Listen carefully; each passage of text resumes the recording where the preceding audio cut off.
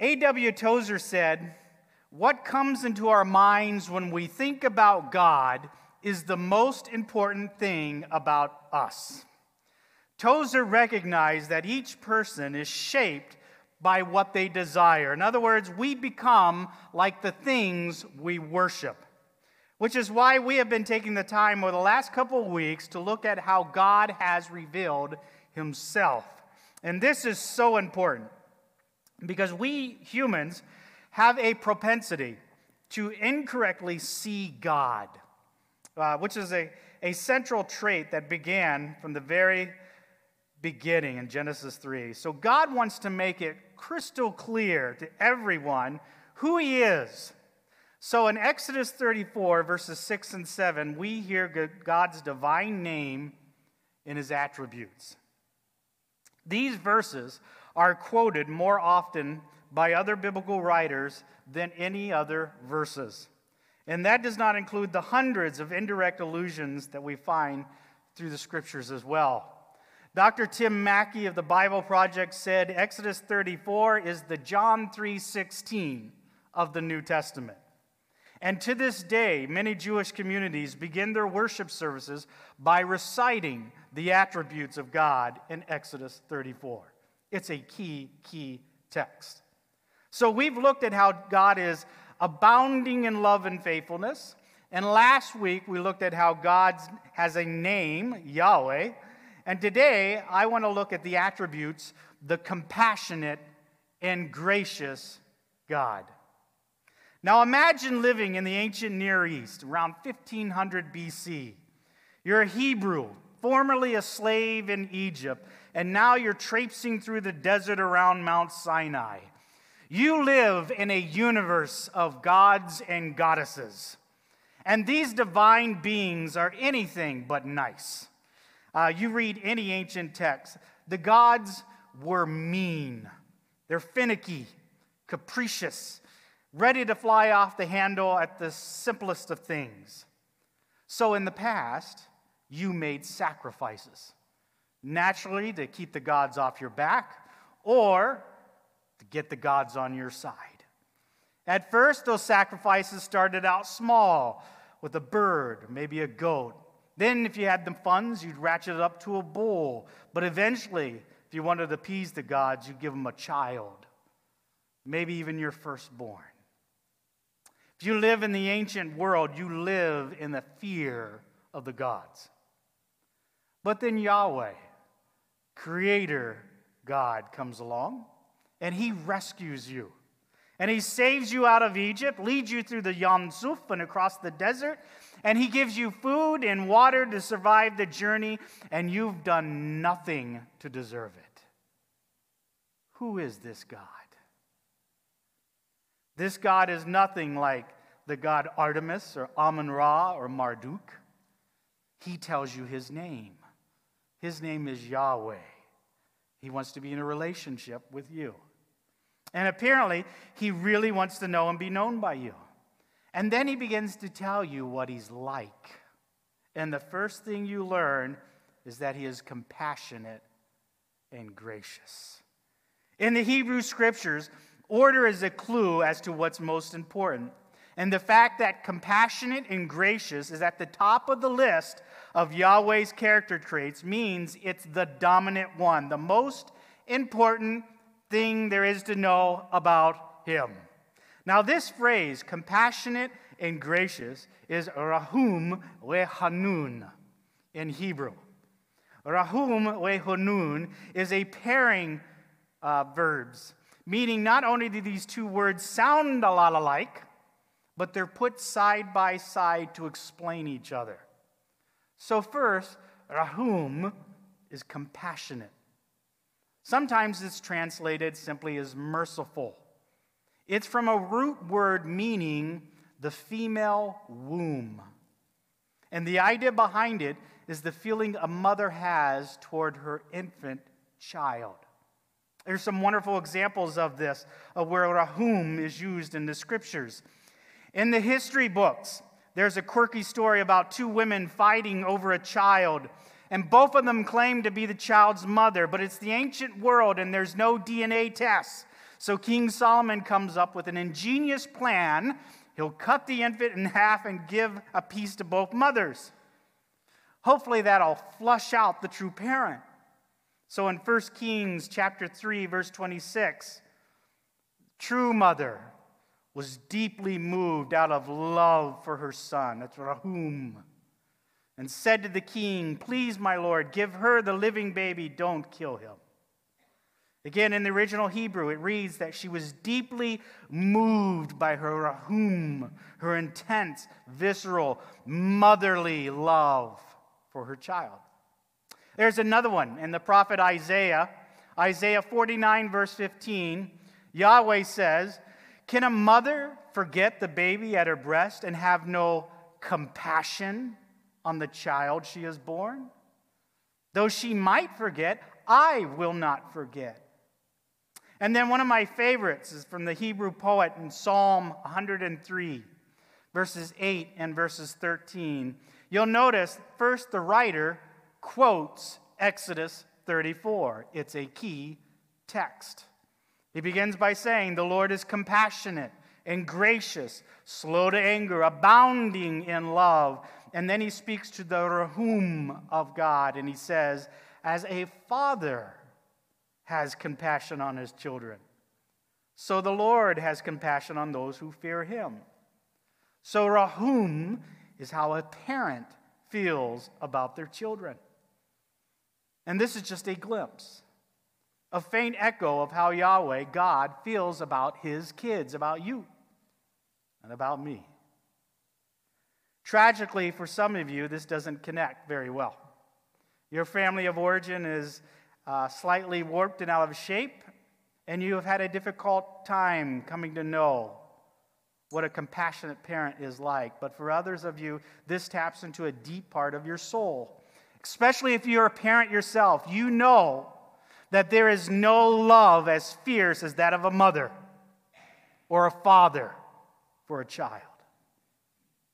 The love of a man for a woman, a soldier for their country, a sports fan for their team, it doesn't even come close to the love of a parent for their kids. So it's this emotive, visceral, in the marrow of your bones kind of love that is stronger than life itself, and it's how God feels about you. So Rahum is compassion. It's a feeling word. Now, in contrast, gracious is an action word. And in Hebrew, it's hanun. It means to show grace, to show favor. It's something you do. It has the idea of giving help. To hanun, to be gracious to somebody, is to help them out in a time of need. And again, the word pops up in Psalms 86, verses 15 and 16. Again, the poet quotes Exodus 34. It's like Exodus 34 is a key text. He begins in verse 15. "But you, Yahweh, are compassionate and gracious God, slow to anger, abounding in love and faithfulness." And then comes a prayer. "Turn to me and be gracious to me. Give your strength to your servant and save the son of your maidservant." Here, a prayer for God's grace is a prayer for God to rescue, to save, for the God who responds to actually do something. So to recap this, compassionate is a feeling word. Yahweh is like a mother or a father, and we're like his children. And gracious is an action word. It means like a parent, God comes to the rescue when his kids need help. And these two words together show us what God is like. He is the compassionate and gracious God.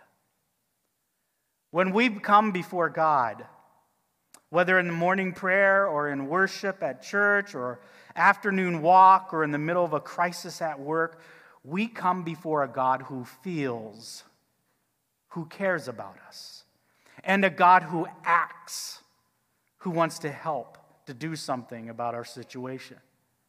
Now, for the Israelites in the Exodus story, this challenged the way they viewed the relationship with God. They were used to fearing the gods You had to pacify. You had to appease the gods. But with Yahweh, you become before God. Not based on what you've done or what's been done to you, but based on who He is, based on His mercy. So let's keep going. All this talk sounds really warm and fuzzy, but there's a disturbing side to the mercy of God.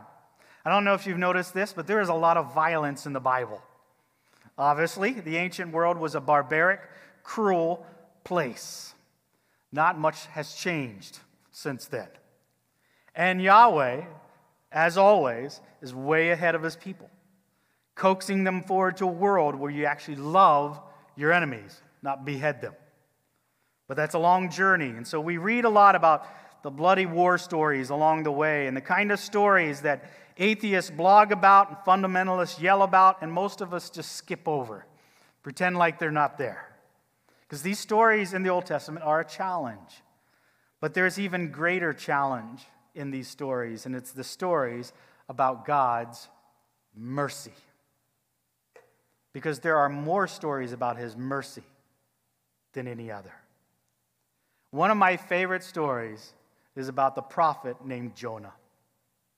In the opening line of Jonah's autobiography, in Jonah chapter 1, verse 2, we read that the word of God came to Jonah, son of Amittai, "Go to the great city of Nineveh and preach against it, because its wickedness has come up before me." Nineveh was the capital city of the Assyrian Empire. And the Assyria was the dominant empire of the day, the archenemy of Israel. They'd been at war with the Hebrews on and off for centuries, and the Ninevites were the stuff of legend. A few decades ago, archaeologists found a Ninevite library, and their writings are cray-cray. They are absolutely insane. Speaking of a city he just destroyed, King Shalmaneser II had this to say: "A pyramid of heads I reared in front of the city, and then the youths and maidens I burnt on top of it." Because of the Syrians, we now have the Geneva Convention. Can't do that anymore. His son, Sennacherib, had this to say about a king that he had defeated: "I filleted him, put the skin on the wall of my city." Okay? Of the top 10 things you don't want to have happen to you as a king, getting skinned alive is on the list. Right? One of Sennacherib's descendants, King Ashurbanipal, was true to the family name, and writing about another king, another war, he actually pierced his skin, his chin, and then passed a rope through and led him around like a dog. Had a kennel for him. These are the Assyrians. In northern Wisconsin talk, we say, these are not nice people. They're not nice. And if you're Jonah, Nineveh isn't exactly where you want to plant a church. Which is why the next line in Jonah 1 tells us that Jonah ran away from Yahweh and headed for Tarshish. Now, Nineveh was to the east of where Jonah is at. Just a few days' walk. Tarshish was to the west, across the ocean, on the edge of Spain. It literally is the edge of the known world. In Hebrew, Tarshish means Timbuktu.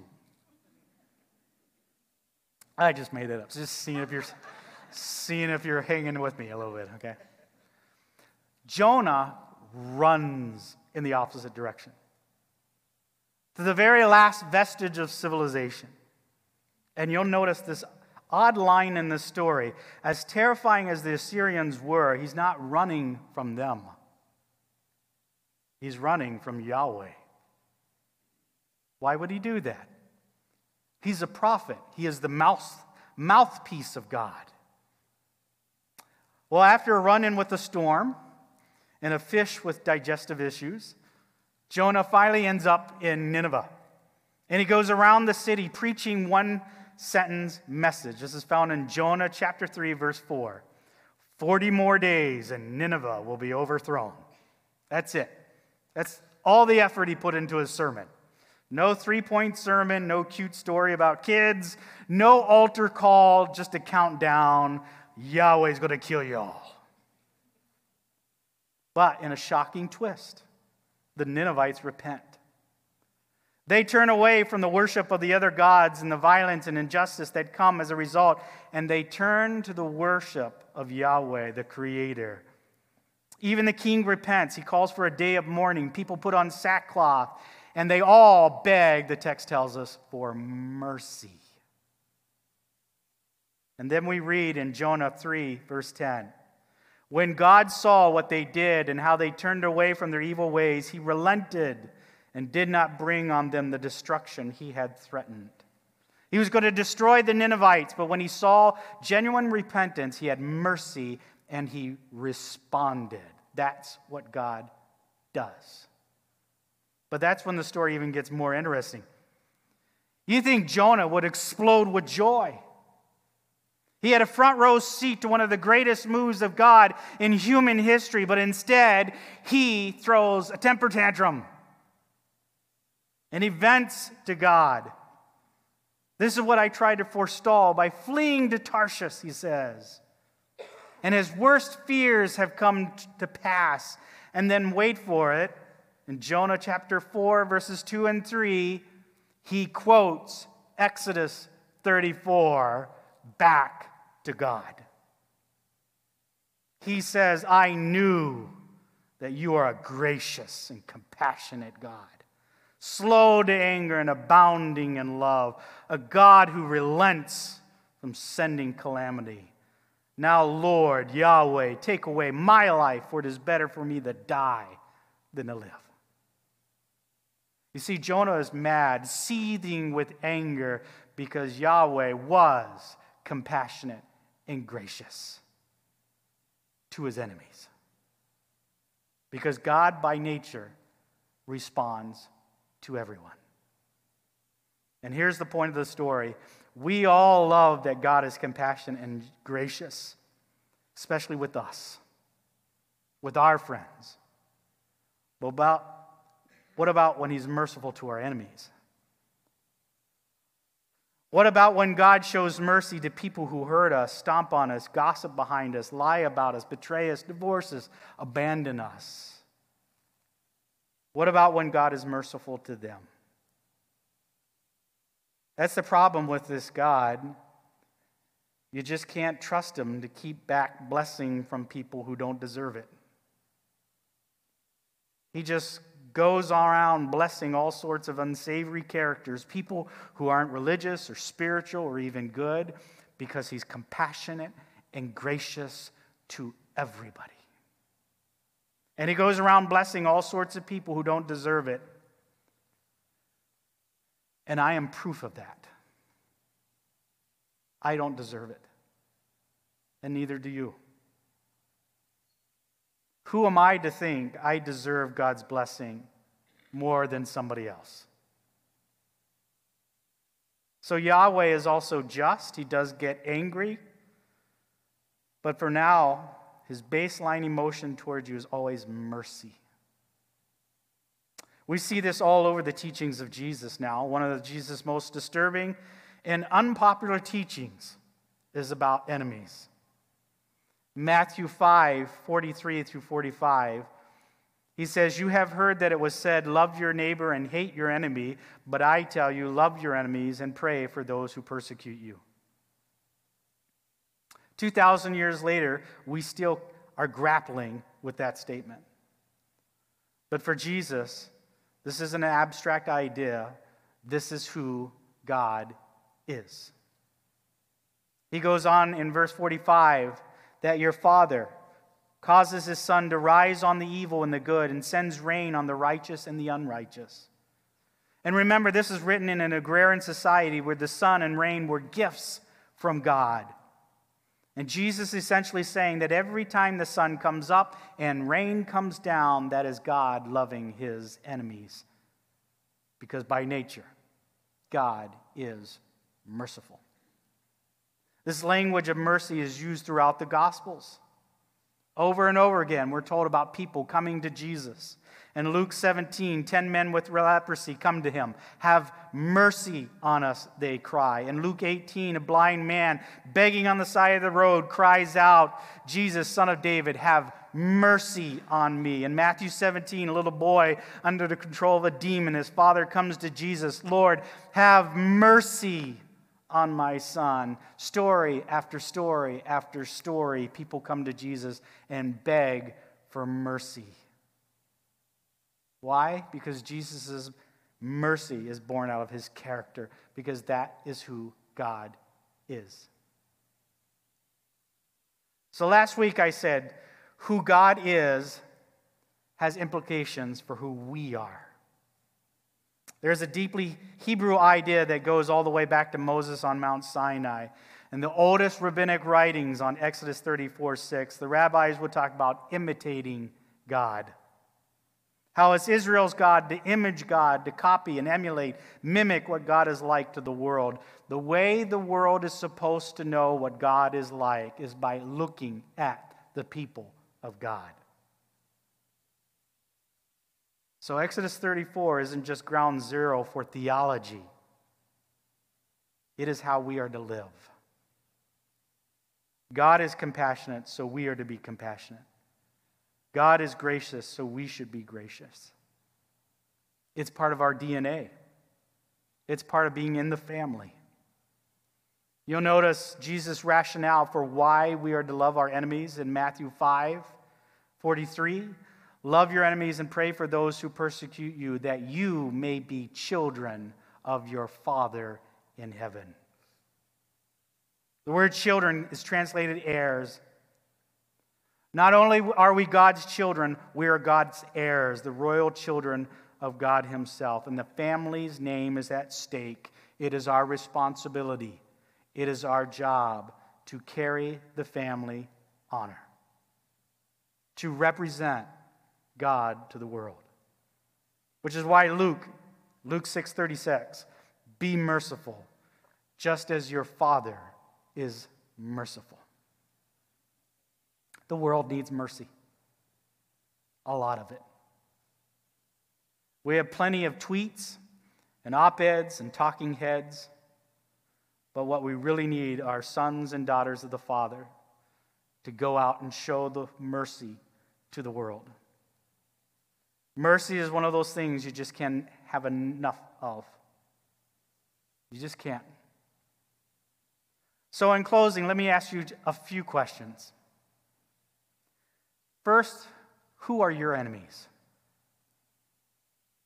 Who are your enemies? The people who abuse you, stomp on you, trash talk you, drive the knife a little deeper, make your life a living hell. The people you hate. What would it look like for you to show mercy to them? Even love them? Maybe start by forgiving them. But you say, but they're not even sorry. Doesn't matter. Release them from your thirst for justice. Pray for them. And don't pray for a flat tire or a bankruptcy or their plane to go down in a freak tornado. Even though we all want justice, pray for mercy, for a blessing. And be ready for God to answer it. Secondly, who are the people you have daily opportunities to show mercy to? The people you rub shoulders with, people you work with, go to the gym, people here at the church, people at home who need mercy. And just as a hint, they are usually the people who annoy you the most. If you have a wedding band on your fourth finger, then it's your spouse. Marriage is the art of learning to forgive over and over and over again. Marriage only works when nobody is keeping score, when nobody wins or loses, when every day is a chance to give and receive mercy. If you're a parent, then every day you have a chance to show mercy. Parents, one of the most important jobs you have is to show your kids the character of God. And if you love them well, it will make it that much easier for them to believe in a God who is compassionate and gracious. But if you're cranky and always biting their cute little heads off, then telling them God is love, don't expect it to just sink in. Or maybe you don't have kids or even a spouse, you're single. Maybe for you it's a sibling or a friend. But here's the thing. Difficult people are not hard to find. There's plenty to go around. If you don't have any, contact the church office. We have a list. You need people like that in your life. If you don't have any, again, the holidays are coming up. We all have that weird uncle. But who has God put in your life to frustrate you and rub you the wrong way? Listen, every time you see them, every time they annoy and upset you, make you mad, it's an opportunity to be God to them, to show mercy. So don't miss it. And finally, do you honestly believe that God is compassionate and gracious? Do you believe this to be true in the deepest part of your being? That God is like a parent, that He feels compassion for you, that He's gracious, He wants to act and help? Do you come to Him in trust and freedom and intimacy and anticipation like a child to its parent? Exodus 34 has allusions all throughout the Scriptures. One of them is Hebrews 4, verse 16. Let us then approach God's throne of grace with confidence, so that we may receive mercy and find grace to help us in our time of need. Hopefully you hear the echo of Sinai there. This is a claim about how we are to approach God, and I love the writer's choice of words, with confidence. We're to approach the God who speaks the world into existence with confidence, because we are His kids. We come to His throne of grace, not as beggars off the road, but as sons and daughters, royal heirs to the kingdom. Confidence. That's how we come to God. Like the little kids we are. So we appeal to His compassion. We ask for His grace. Would you bow with me in prayer?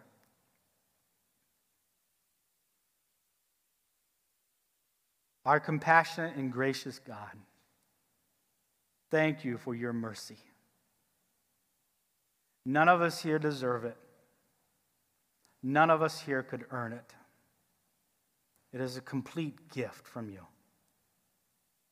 God, help every single one of us here today to live in the reality of who You are. And as men and women created in Your image, help us to be imitators of You. Help us, Lord, to represent You well. Help us to live compassionately and graciously. We need Your help. We need Your wisdom to do that. We need Your strength. So we come before You this morning with confidence, and we ask, knowing that You are the one who hears, who feels, and who responds. Thank You for Your mercy. We pray this in Jesus' name. Amen.